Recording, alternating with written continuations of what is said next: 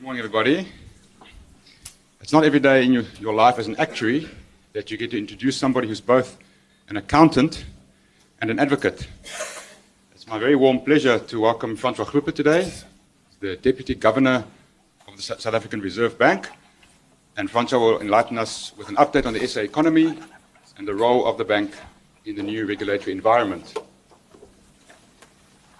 François was first appointed by the President to the board of the South African Reserve Bank as a non-executive director more than 10 years ago.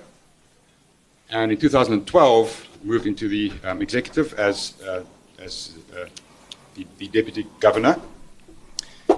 He serves as the chairman of both the South African Mint and the South African Banknote Company, so a master of all things money, as well as on the MPC, the Monetary Policy Committee, the Financial Stability Committee, and it says here on the Governors Execute Committee. François, is that the execution of or by governors? Okay, execution of strategy. He also has a distinguished private sector career, having formerly been MD, Group MD, and CEO of Media24. And as you would expect, a very distinguished academic career. BCom Honours, MBA, LLM, and a postgrad diploma in tax law.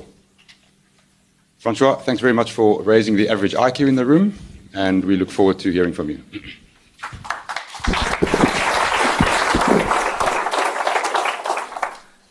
Good morning, ladies and gentlemen. I feel at a bit of a disadvantage having to follow on Jonathan. The second disadvantage I always feel when I have to address gatherings such as these is that, of course, being a central banker, we're not at liberty to speak ad lib. We have to unfortunately stick to a prepared speech because we need to ensure that everybody gets the same message, and typically our speeches are published, so the speech will be released at 10 a.m. on the website of the bank.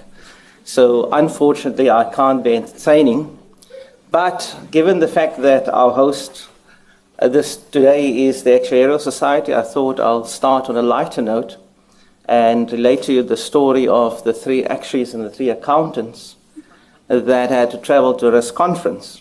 And they queued up to buy their tickets, and the three accountants bought their, of course, first-class tickets and paid and moved on. But as they were moving and approaching the platform, they noticed these three actuaries in the queue and were quite amazed that these three chaps only bought one ticket. So we're totally puzzled. But anyway, they boarded the train and asked the actuaries, so why you only buy one ticket? They said, well, just watch us. So the three accountants take their seats in the first-class carriage, and the three actuaries move to the bathroom of the first-class carriage, all three of them. And the conductor comes around and they looks at the tickets and then approaches the bathroom, knocks on the door. One hand comes out, shows the ticket. Guy clips the ticket. They shut the door. And so the accountants have figured out, okay, this guy's strategy. They go to the risk conference, totally enthused about their newly found and gained knowledge. And as they get back to the train station, the accountants decided they're going to do and mimic what the actuaries did, so they only buy one ticket. Lo and behold, as they're about to board, they noticed that the actuaries didn't buy any tickets. So they're totally puzzled, and they ask, no, what's you going to do? I said, just watch us. So the three accountants huddle into the bathroom of the first-class carriage, and lo and behold, the three actuaries also huddle in the bathroom, in the other bathroom. And they're waiting, and the journey progresses, and the accountants see a knock on the door. They stick out their hand to present the ticket. One of the actuaries grabs the ticket and run to the other bathroom. Good morning, ladies and gentlemen. It's indeed... Now we know which ones are the actuaries in the room. They're the ones that were slow in the uptake. Good morning, ladies and gentlemen. It's a great pleasure to be with you here in Cape Town. Cape Town is my hometown, and I'm always pleased to return here. Thank you for inviting me to speak to you at this seminar, and I look forward to sharing my views on the recent international economic developments, the outlook for the domestic economy, as well as inform you of some of the changes to the financial regulatory architecture. Starting with the global outlook. The global environment facing South Africa remains challenging and fraught with a high degree of uncertainty. Developments in the US, in particular, continue to have spillover effects on emerging markets in general and in South Africa in particular. While it is clear that monetary policy normalization will and should take place, the timing of the initial liftoff is still uncertain and dependent on domestic developments in the US, not least their labor market. This makes each data release a source of volatility, with good news in the payroll data generally being interpreted that it will bring forward the expected commencement date of the normalization process. Perhaps of greater importance than the liftoff itself is the question of the future path of interest rates. The US Fed has gone to great pains to communicate a gradual path, but the dots, which is the interest rate forecast of the individual members that illustrate this, are subject to a high degree of dispersion and change from meeting to meeting. This reflects the high degree of uncertainty. Uncertainties in the US economy, however, abound. The economy appeared to be well on the road to recovery in the second half of last year, but the first quarter data disappointed, following an advanced estimate growth rate of 0.2%. Now, just bear in mind that that is down from about 5% in the third quarter of 2014. The general expectation is that this was due to temporary factors, but risks still remain that it could portend a more general extended slowdown. Furthermore, there is still uncertainty regarding the improvement in the labor market, in particular, whether the improvement is a result of the decline in the labor force participation rates, which could reverse should the improvement in the economy be sustained. Finally, there is still a great deal of uncertainty about whether potential growth rates will return to pre-crisis levels or settle at a lower level, and this is likely to have implications for the longer-term neutral rate of interest. The Eurozone appears to be improving following a weak few quarters, with positive growth impulses from the weaker euro and lower oil prices. The partial reversal of the oil price suggests that this impulse may be waning. It does, however, appear that the quantitative easing by the ECB is bearing fruit, but the question remains as to whether the region can sustain the recovery without this support. A question mark also remains regarding the possible contagion effect from the Greek debt crisis. The market reaction to date suggests that this is more contained, unlike the more generalized crisis in 2011, when risk premium on all peripheral Eurozone bonds widened significantly. The Chinese economy continues to focus on rebalancing away from investment to domestic consumption. This has resulted in a downward revision of growth targets, but it also has meant the demand for commodities is not as strong as it was previously. While a growth rate of 7% would seem unattainable for South Africa, it is relatively low by recent historical standards for China. Turning to the domestic economic outlook, the spillovers onto South Africa from these developments are significant. The US impact is through the exchange rate and long-term bond yields, which are highly correlated with those, particularly in the UK. The Eurozone is an important destination for South Africa's manufactured exports, so a slow recovery is bad for the manufacturing sector, while the until recently weaker euro means that a competitive advantage from a weaker rand is undermined. Although the African continent, which has been growing quite robustly, has emerged as one of the main destinations of South Africa's manufactured exports, there are downside risks to the continent's growth prospects, given the decline in the oil and other commodity prices. The slowdown in China has had a marked impact on global commodity prices, resulting in a deterioration of South Africa's terms of trade, which was only reversed to some extent with the collapse of international oil prices since late last year. But even this windfall has reversed somewhat. So all in all, we are indeed facing a challenging international environment. However, it would be wrong to suggest that the subdued outlook for the domestic economy is purely a function of global developments.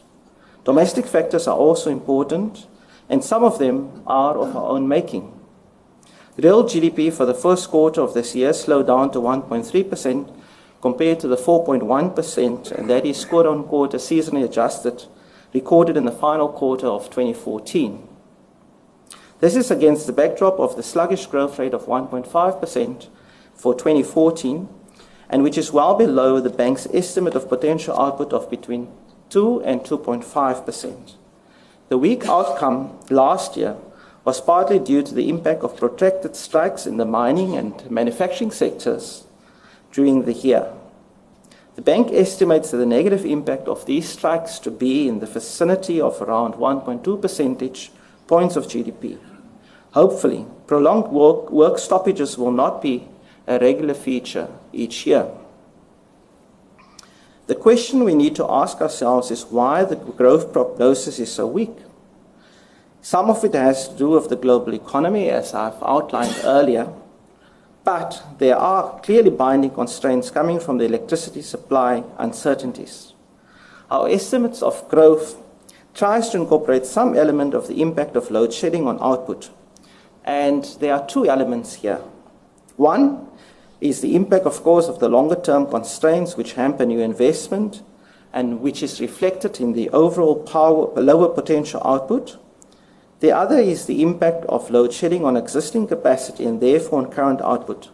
We estimate the latter factor to be in the order of magnitude of around 0.5 percentage points of GDP. Load shedding appears to have contributed to a general low level of business confidence, as evident in the various confidence indices, but also evident in the very low growth in private sector gross fixed capital formation.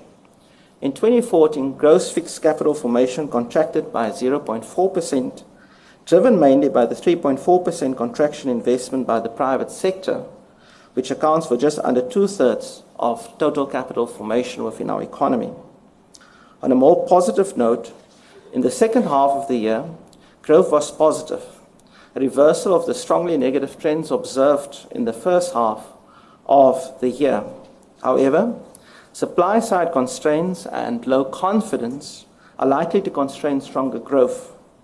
It is worth noting that the more favorable fixed investment outcomes observed in 2013 were mainly related to renewable energy projects. The main driver of growth in recent years has been the consumption expenditure by households.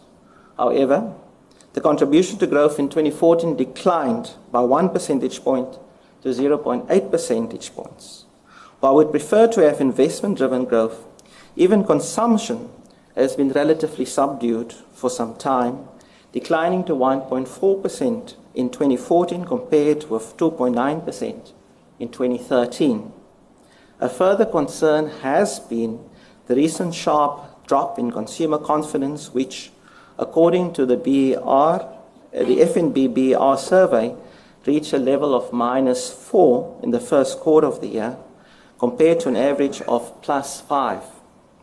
Factors undermining consumer confidence include the partial reversal of the boost to consumption provided by the lower petrol prices, the increase in the marginal tax rate in the February budget, high levels of household indebtedness despite some deleveraging, and continued weak growth in credit extension to households. Employment growth trends are also not supportive in this respect, and I think we all saw the numbers that came out yesterday. And although wage growth remains relatively high, the positive net impact on consumption could be offset to some extent by the negative impact on employment from relatively high wage growth. Inflation is currently well within the inflation target band of 3 to 6%. However, the focus on monetary policy is not current inflation, which is something, frankly, that we cannot do anything about, but rather on the inflation trajectory over the relevant policy horizon, i.e., the time period of which monetary policy can have an impact on inflation, and which is approximately 12 to 18 months ahead. Headline CPI inflation accelerated to 4.5% in April, which is at the midpoint of the target range.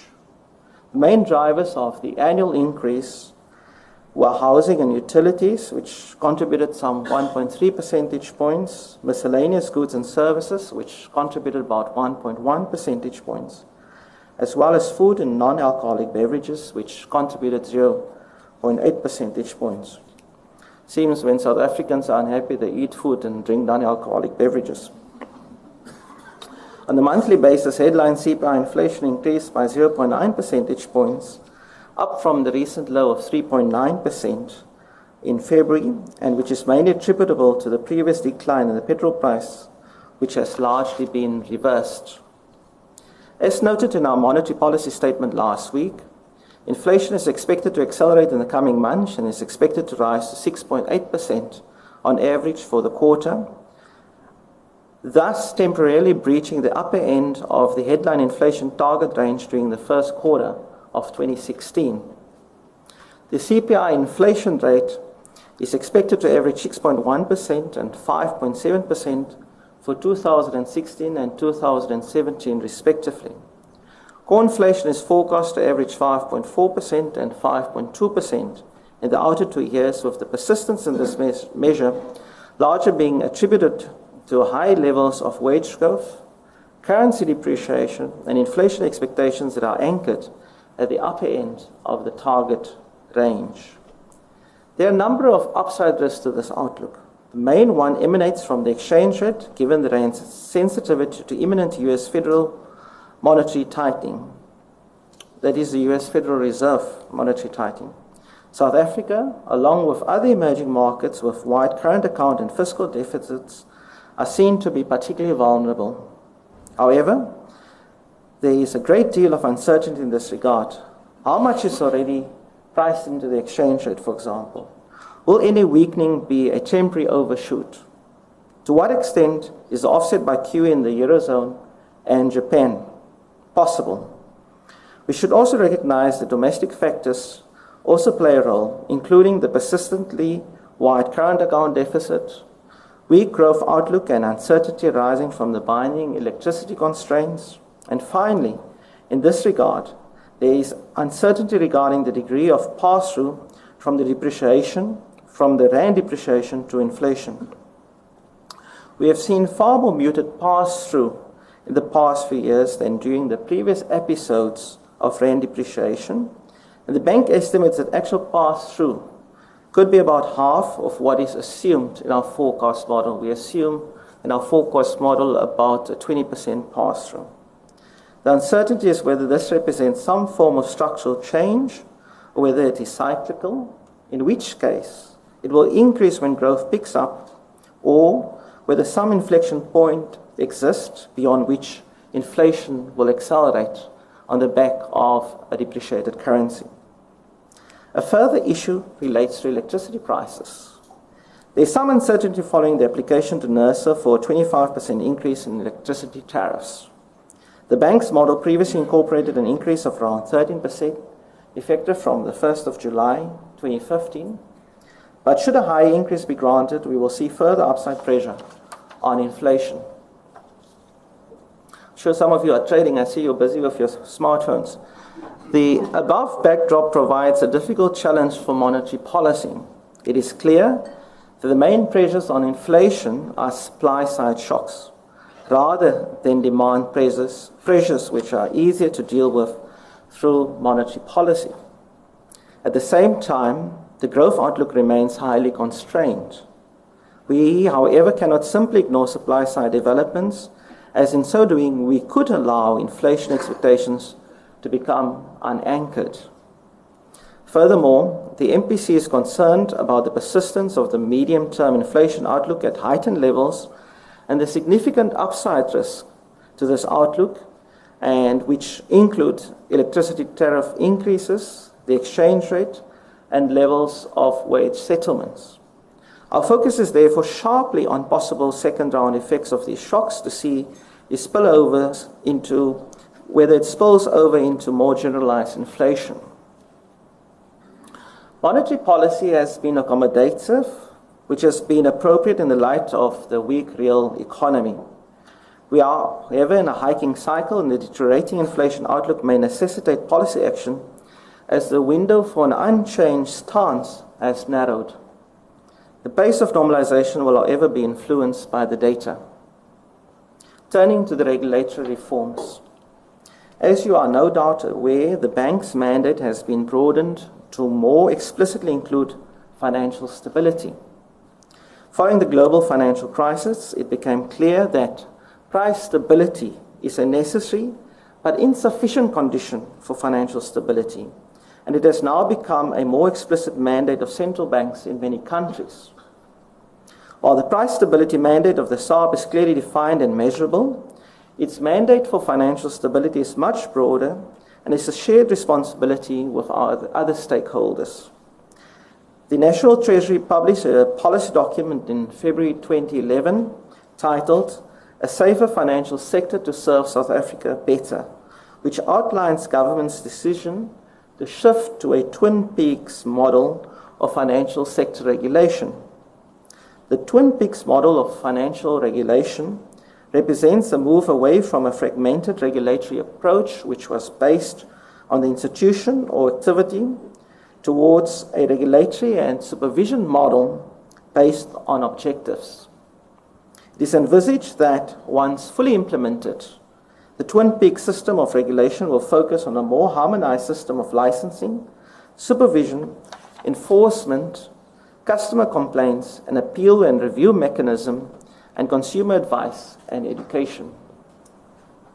The National Treasury published the second draft of the Financial Sector Regulation Bill in December 2014, and this bill proposes to confer upon the bank the responsibility for financial stability and the oversight of market infrastructure and payment systems. It further proposes the establishment of two regulators, namely a prudential authority within the bank and a new financial sector conduct authority. The prudential authority would supervise the safety and soundness of banks, insurance companies, and other financial institutions, or the market conduct authority would supervise the way in which financial services firms conduct themselves and treat their customers. This reform forms part of the current broader overhaul of the global regulatory system, which aims to address the too big to fail problem of systemically important financial institutions, building resilient financial institutions, reducing the opacity of the over-the-counter derivatives markets, mitigating the impact of shadow banking on financial stability, enhancing financial benchmark transparency, and promoting the convergence of accounting standards.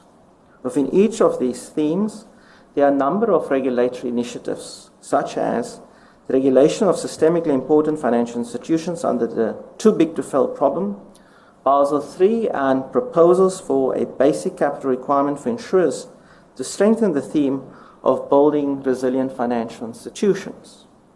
The bank's main activities in the financial stability arena currently include developing and implementing recovery and resolution plans for systemically important financial institutions, introducing a macroprudential toolkit of policy instruments to contain risk associated with imbalances in the financial systems, and applying a top-down stress testing framework to the banking sector in South Africa. Although the bank's financial stability mandate is distinct from its price stability mandate, careful consideration is continuously given to the interaction between the bank's monetary policy and financial stability objectives. This coordination is facilitated by cross-membership between the bank's monetary policy and financial stability committee structures. The main risks from the global and domestic environments that might impact the stability of the domestic financial system and that are monitored continuously in terms of possible mitigating actions include the possibility of a severe electricity supply disruption, volatility and risk aversion in global financial markets, a protracted period of slow growth in the euro area, low growth in the domestic economy, and the escalation of global geopolitical tensions. These possible scenarios of potential threats to financial stability are rated according to the likelihood of occurrence and the expected impact on the domestic financial system, and the results are captured in a risk assessment matrix and published in the latest Financial Stability Review, which was released at the end of April. This publication is aimed at analyzing these potential risks to financial stability and to stimulate debate on pertinent financial stability issues.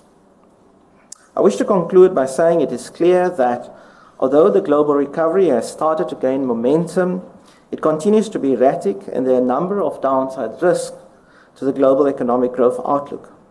The recent partial rebound in the price of crude oil has ameliorated some of the benefits arising from its earlier sharp decline. A further risk is a possible Brexit and other geopolitical risks. On the domestic front, growth continues to disappoint, and the medium-term growth outlook is likely to be constrained due to the binding electricity constraints.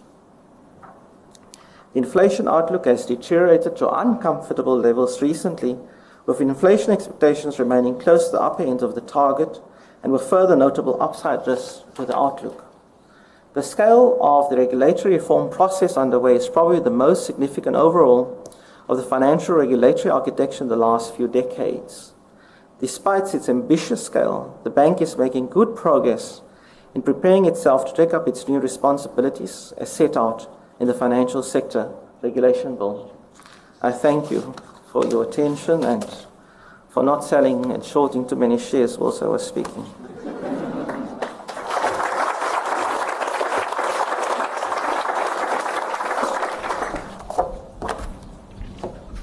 Unfortunately, the media is here, so I will have to be constrained in my responses to your questions, especially for Nelly Brandt. Thank you, François. Can turn it over to the floor. Opportunity for questions. We have one here. I don't think a mic will be necessary. If you just speak clearly for the benefit of those at the back of the room.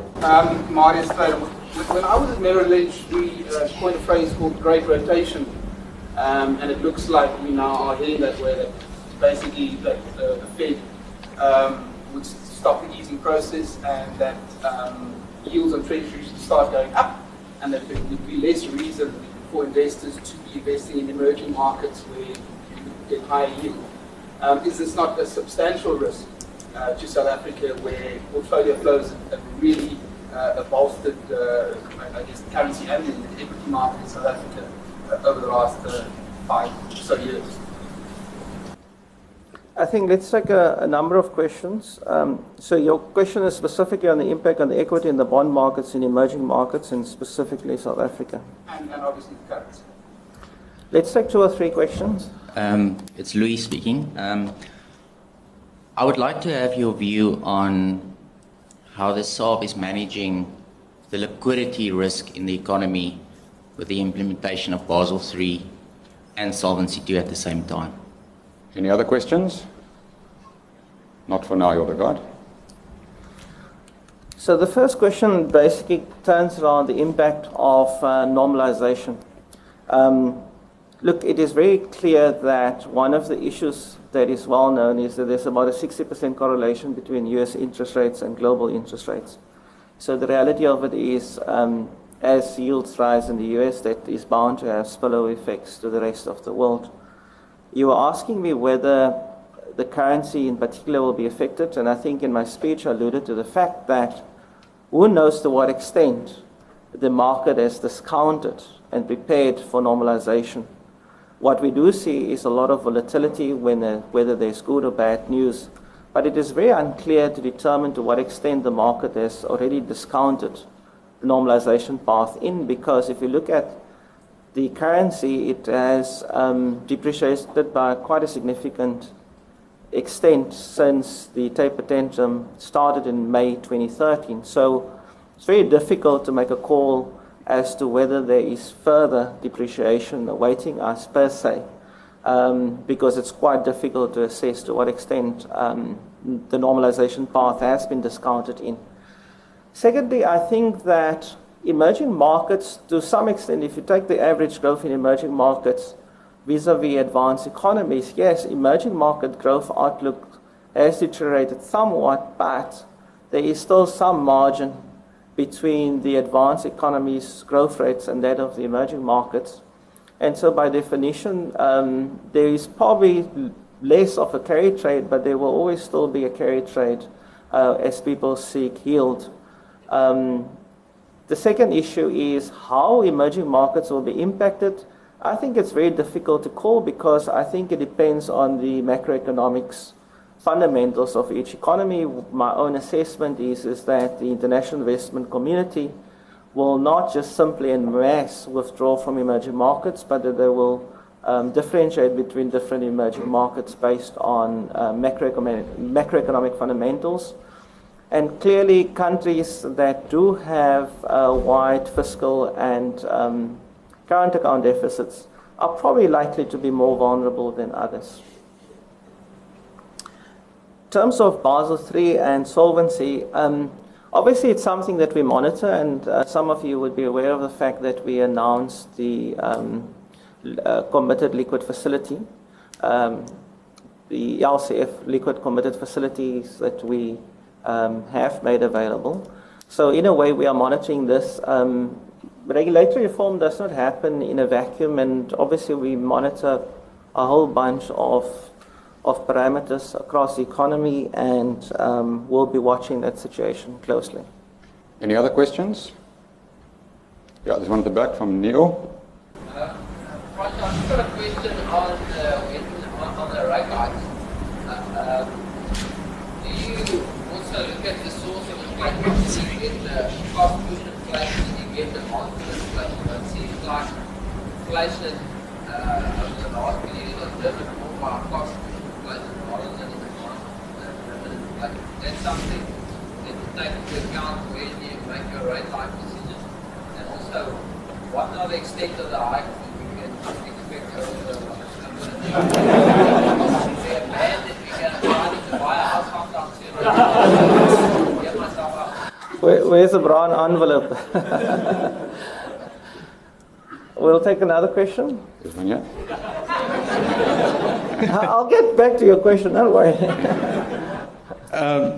I would like to know, how does the recent public sector wage agreement compare to the bank's expectation thereof leading up to the agreement?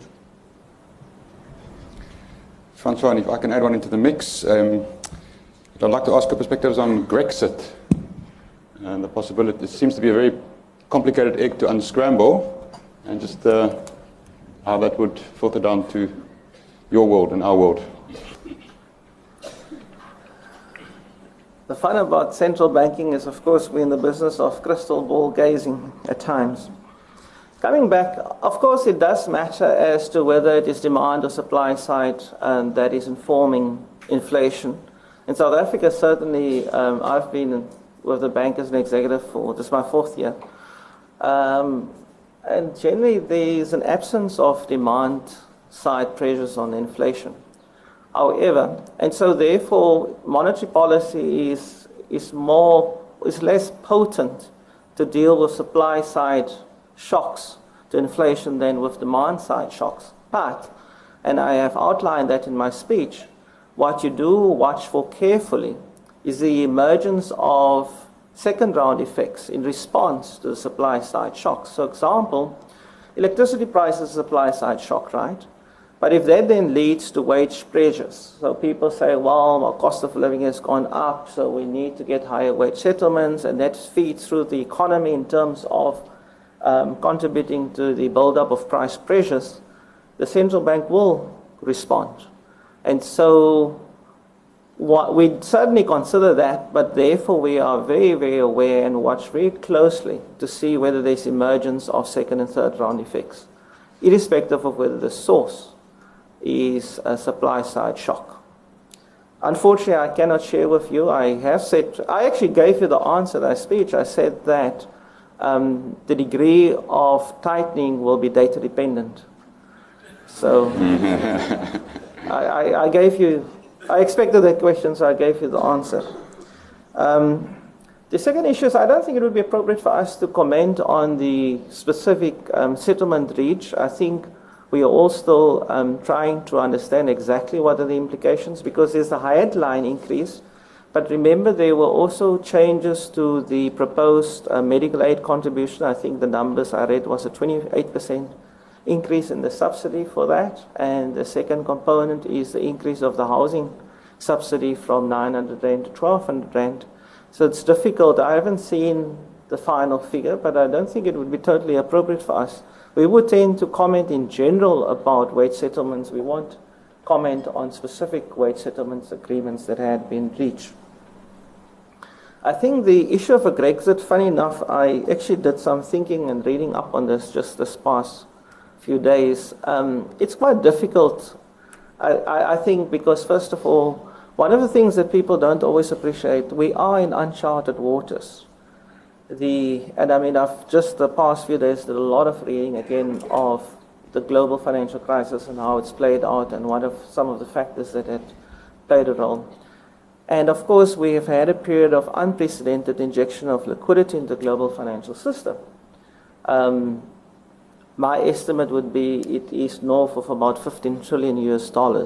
If you just look at the extent to which central banks have swollen their balance sheets. I mean, I think the US Fed's balance sheet has ballooned to something like in the order of magnitude of about $4.5 trillion US. To give you an idea, I was unfortunately trapped in New York during Storm Sandy. And at the time as that had occurred, they were talking about estimates of total damages of probably about 50 to 70 billion US dollars. That was the week that I was there. It was actually just the week before the US election. Some of you work in the insurance industry and may have a different number to which it totally amounted. But at its peak of its asset purchase program, bear in mind the US Fed was buying assets, financial assets to the tune of 80 billion US dollars per month. And that gives you an idea as to just the extent of the liquidity injection. So the first point I want to make is that, and bear in mind that this global financial crisis has been equated to the greatest recession since the Great Depression in 1929 to 1932.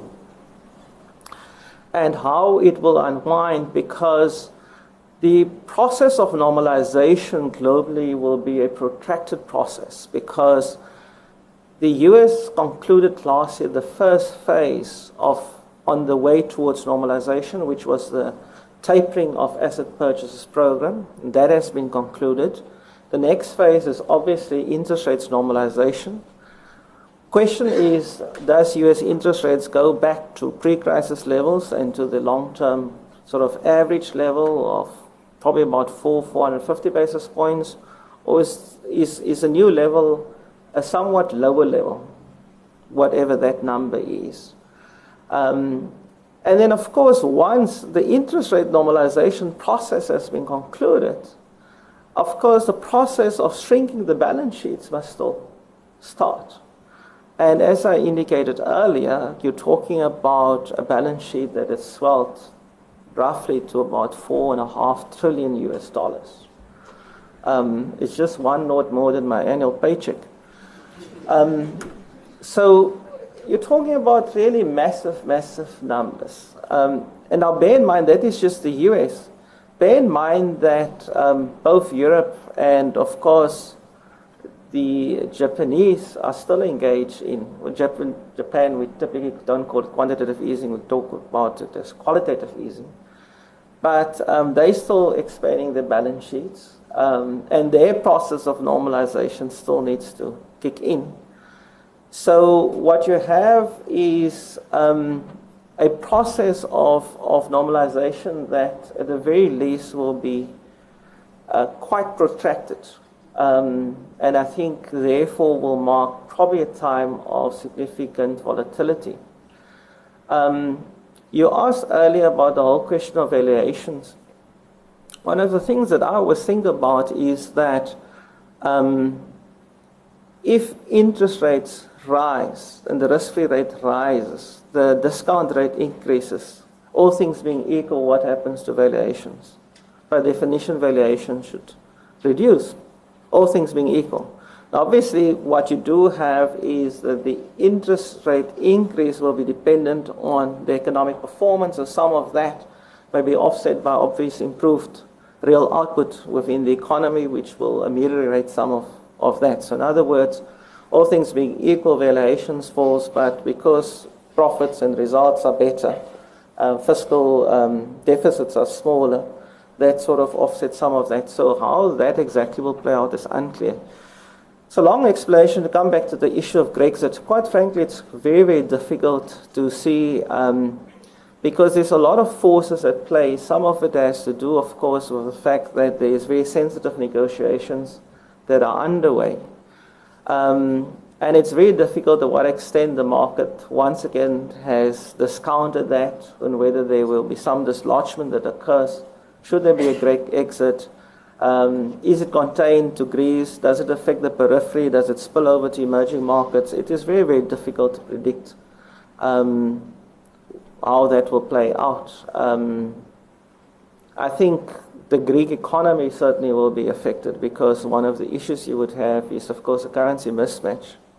But even that is unclear. What's the implications of a Brexit? Does it mean, or a default, does that automatically mean an exit from the euro area? And if that does happen, because I presume there's quite complex arrangements around the treaties and what the treaties provide for. One of the things I do know and what would be clear is that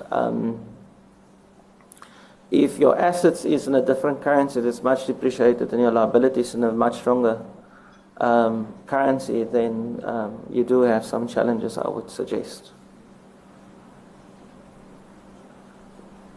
Chanel? Makes me want to grab for a glass of ouzo.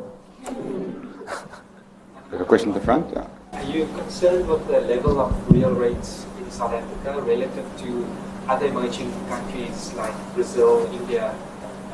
And do you think it will exacerbate our vulnerability, given also the level of our trade deficit or our twin deficits compared to those countries? Yeah, just a quick response to that. I think we set monetary policy looking at our domestic conditions. Bear in mind, inflation reached its bottom point. I can't remember when last we were at 3.9%. Reached its bottom point in February. And as a matter of fact, that gives one some reprieve because, of course, low inflation means that the real rate has moved slightly positive because if the repo rate is 5.75 and your inflation is 3.9, that gives you effectively a positive real rate. So, first of all, monetary authority sets monetary policy based on their own economic fundamentals. And I think it was appropriate given the weak economic outlook. And bear in mind, even when we breached the inflation target last year, it was fairly temporarily in nature. And so, therefore, the monetary policy setting, as far as I'm concerned, was absolutely appropriate for the conditions that prevailed. What we said in our statement last week is that there seems to be a build-up of inflationary pressures, and which I've alluded to in my speech. And we will be watching that quite carefully. We are concerned because bear in mind, which we also said in our speech last week and which I repeated in my comments earlier, is that is based on electricity price increases that we've modeled at about 13%.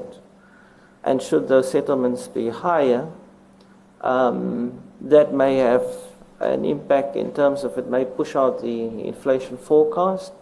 And if one of the challenges that we've had is that inflation expectations remain sticky on the towards the upper end of the, even if you look at inflation expectations as it had come down on the previous readings, although average inflation expectations I think had dropped at its low point to 5.4, you must bear in mind that there's three components to the inflation expectations: that of analysts, that of business, and that of labor. And what had pulled that down was that of the analysts. But analysts, with all due respect, aren't price setters within the economy. And that what you found is that the price setters within the economy was hovering around, I think, 5.9 and 5.8, if I remember the numbers correctly, was, I think, analyst was down in the low 4s, if it wasn't 4, may have been 4.1, 4.2. And so if inflation expectations remain sticky, despite the fact that inflation, headline inflation, had decelerated to the extent where it's almost approaching the bottom end of the target range, one has to be some concerns as you look through and you start seeing that inflationary pressures are building up, because that could lead to obviously clear second and third round effects, and therefore sort of increase the price pressures within the economy. And our mandate, we are very clear, is price stability. And we stand ready to act should the inflation outlook deteriorate to an extent where we are extremely uncomfortable with it. François, African Bank, when, and I understand it's under negotiations, you probably can't comment on the current settlements being proposed, but when it went bust, the Reserve Bank stepped in and basically protected the small depositors, not that there were many, and the senior debt took a haircut, proposed haircut of 10 cents on the rand to get 90-cent recovery rate. Should we see that as a template for future bank failures? Look, the issue is that a central bank is a lender of last resort, right? And our mandate is financial stability, and under appropriate conditions, we will fulfill that role.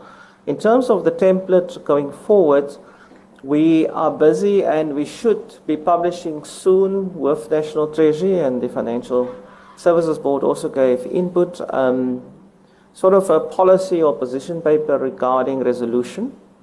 And the proposed framework will be aligned with the 25 key attributes of the Financial Stability Board.